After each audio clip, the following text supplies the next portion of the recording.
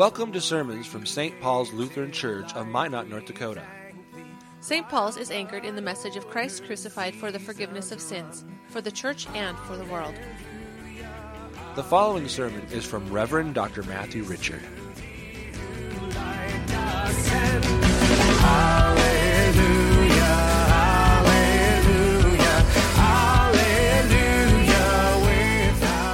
The epistle is from Ephesians chapter 5.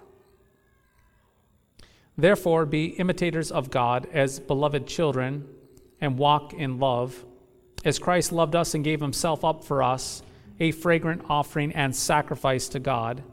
But sexual immorality and all impurity or covetousness must not even be named among you, as is proper among saints. Let there be no filthiness, nor foolish talk, nor crude joking, which are out of place, but instead let there be thanksgiving. For you may be sure of this, that everyone who is sexually immoral or impure, or who is covetous, that is an idolater, has no inheritance in the kingdom of Christ and God. Let no one deceive you with empty words, for because of these things the wrath of God comes upon the sons of disobedience. Therefore do not associate with them, for at one time you were darkness, but now you are light in the Lord. Walk as children of the light. For the fruit of light is found in all that is good and right and true. This is the word of the Lord. Thanks be to God. In the name of Jesus, Amen. Please listen very carefully to what I'm about to say. Yes, listen very carefully to what I'm about to say. The goal of every human should be to embrace their unique self and live for whatever makes them happy.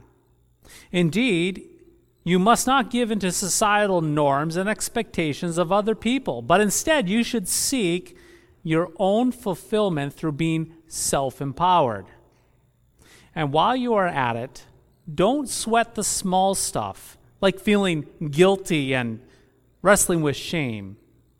If you are true to yourself, if you live a fulfilled life on your own terms, well, you can obtain true freedom and self-empowerment. Full stop. Now, dear friends, what did you just hear? Indeed, what did you just hear? You actually heard from this pulpit the main theme and teaching of Anton LaVey's Satanic Bible. Yes, what you just heard, what was just communicated to you, was the main teachings of the Satanic Bible itself.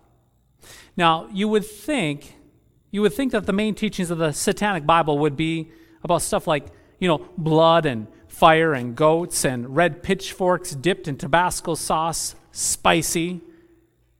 However, to many people's surprise, the main theme of the Satanic Bible is to reject the idea of a higher power and then live for yourselves. Yes, then live for yourselves.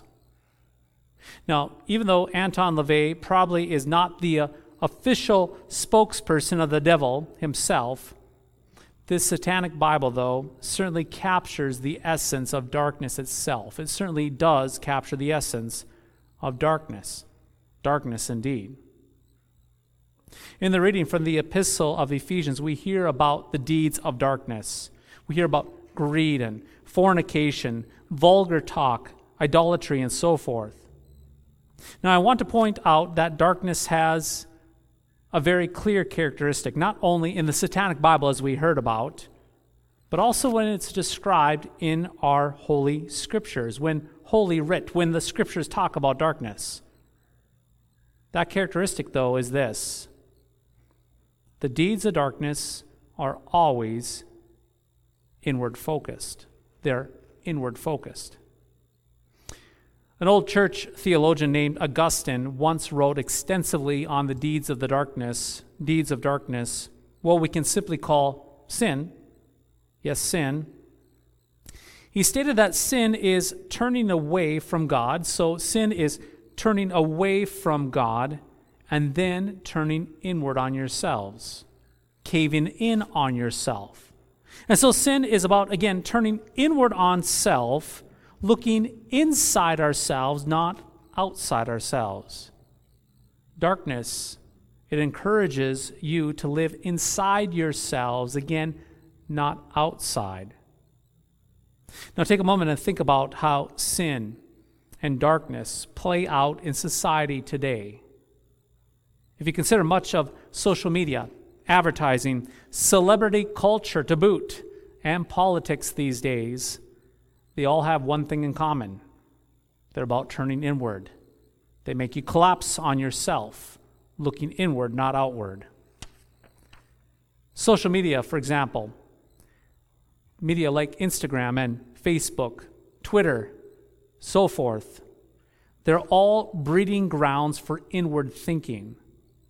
They're breeding grounds for inward living. You see, users are encouraged to present an idealized version of themselves, oftentimes with many filters and so forth on the picture itself, to communicate and display a version of yourself to the world that is idealized, which often leads to the preoccupation of how do I look online? How do people perceive me? How many likes do I have? How many followers do I have? On and on and on, inward focused. Celebrity culture, it also promotes inward messaging by promoting the idea that fame and success are the ultimate goals in life, to be famous and successful, which can only be attained if you prioritize yourself, your personal gain over the needs and well-being of others around you. It's also not too hard to find this kind of inward thinking in advertising as well. That is to say, commercials themselves, commercials and advertisements and marketing campaigns. They all do this. Most products displayed to us human desire for personal status, for power and admiration. You buy this product and your wildest dreams will come true. You buy this product and you yourself, well, you can become a god. And who can forget politics? Probably the easiest to poke fun at and to expose. Think about this. When was the last time that a Democrat did an act of kindness to a Republican? And when was the last time that the Republicans laid down their agenda for the Democrats? In fact, we could go far as to say is this: when was the last time that any congressional leader has prioritized the needs and the well-being, the needs and the well-being of the constituents over their own personal power and their own personal status? The point is, darkness focuses on the individual. Indeed, it focuses on the individual. Sin, it turns you and me, all of us, inward. It turns us inward to ourselves. But if this is the case, how does everyone function within the realm of darkness? In other words, how can anything actually get done if everyone lives for their own self-importance? If everyone lives for their own entitlement, how can anything function? How can anything get done? Now, dear friends, here's the kicker. When people walk in the darkness of sins, as you already know, hell breaks loose. If you've ever seen two toddlers fighting over a toy, it's quite entertaining, but nonetheless, it's exactly what happens when one sinful nature squares off with another person's sinful nature and they're both caved inward. It is a holy fight. You see, if everyone is living for themselves, if everyone is turned inward on themselves, nobody wins. Hell and conflict, they break loose. But as you already know, a society cannot exist if everyone and every single person lives for themselves. And so what will often happen in the kingdom of darkness is that power and force are the only ways in the kingdom of darkness that things can even begin to function. That is to say, whoever has the most power, whoever has the most force, is able to solve conflict through sheer force, through threats and tyranny. Furthermore, lying and cheating and stealing, they all become tools of darkness. Ways in which a person can get for themselves, well, the getting is still good, as they say.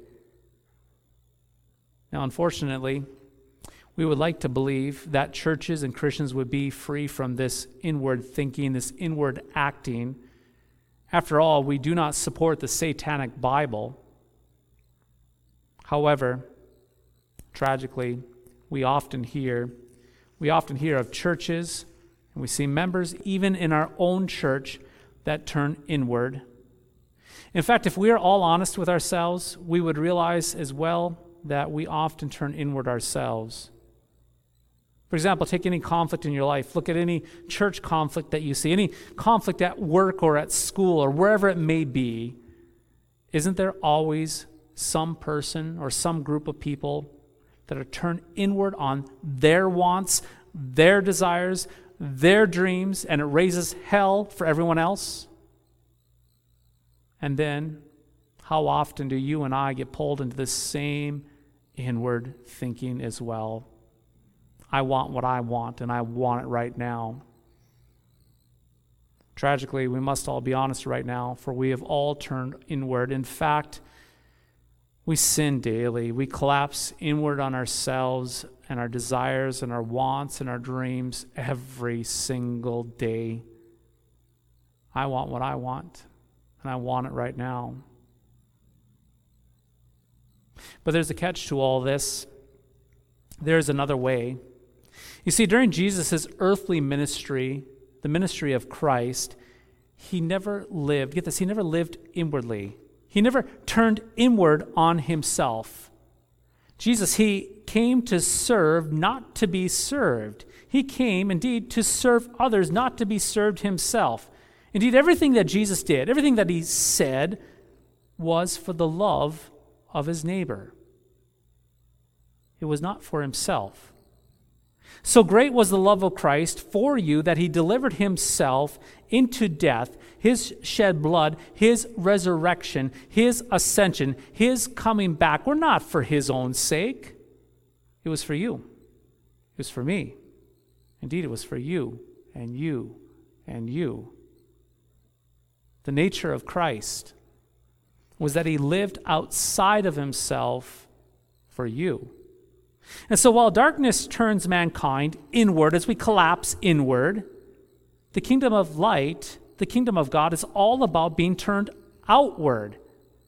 You see, we actually confess this every Sunday here at St. Paul's. Later in the service, after communion, I will stand at this altar and pray a prayer on our behalf where we thank the Lord for strengthening our faith in him and our love for our neighbor, that which is outside of us.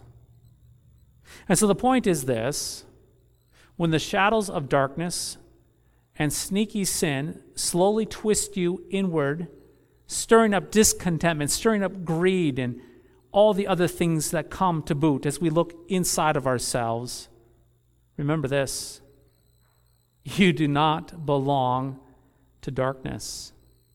Hear that loud and clear this morning. You do not belong to darkness. Not now and never again. You see, you are baptized and you belong to Christ. And so, because you are baptized, because you belong to Christ, because you belong to light and not darkness, well, we repent boldly. Yeah, we repent boldly. We repent boldly of inward thinking. We repent boldly of inward talking. And we repent boldly of inward living, for this is not who you are. You neither belong to darkness nor belong inside yourself, but you belong to the one who bled and died and rose for you, Christ. And so repent and hear the good news that Jesus did all things well for you so that you might be freed from yourself. Yes, to be freed from yourself, so that you may live by faith in Jesus and in love towards your neighbor in service. Baptized saints, mark this: your ego, your pride, my ego, my pride, has all been crucified unto Christ. Your desires to seek status, your desires for that which turn you inward, everything of darkness they're dead to you. Indeed, they're dead to you. You've been snatched from darkness. You've been snatched from the devil, and you yourself are placed outside of yourselves into Christ by faith. And so hear this again. You no longer live, but you live in Christ. Indeed, you live in Christ. You indeed live for your neighbor. You do not live inwardly, imprisoned to yourself, but you live outwardly, free in Jesus and free towards your neighbor. You live outwardly in faith in Christ and love for your neighbor. This is who you are. And so may the Lord strengthen your faith as you rest not inwardly in yourself, but as you rest outwardly in Christ by faith. And may he grant you love, to love beneath you, to love beneath yourselves to your neighbor. Because we do not live inwardly, we live outwardly in faith in Christ and love to our neighbor. We are turned inside out. In the name of Jesus, amen.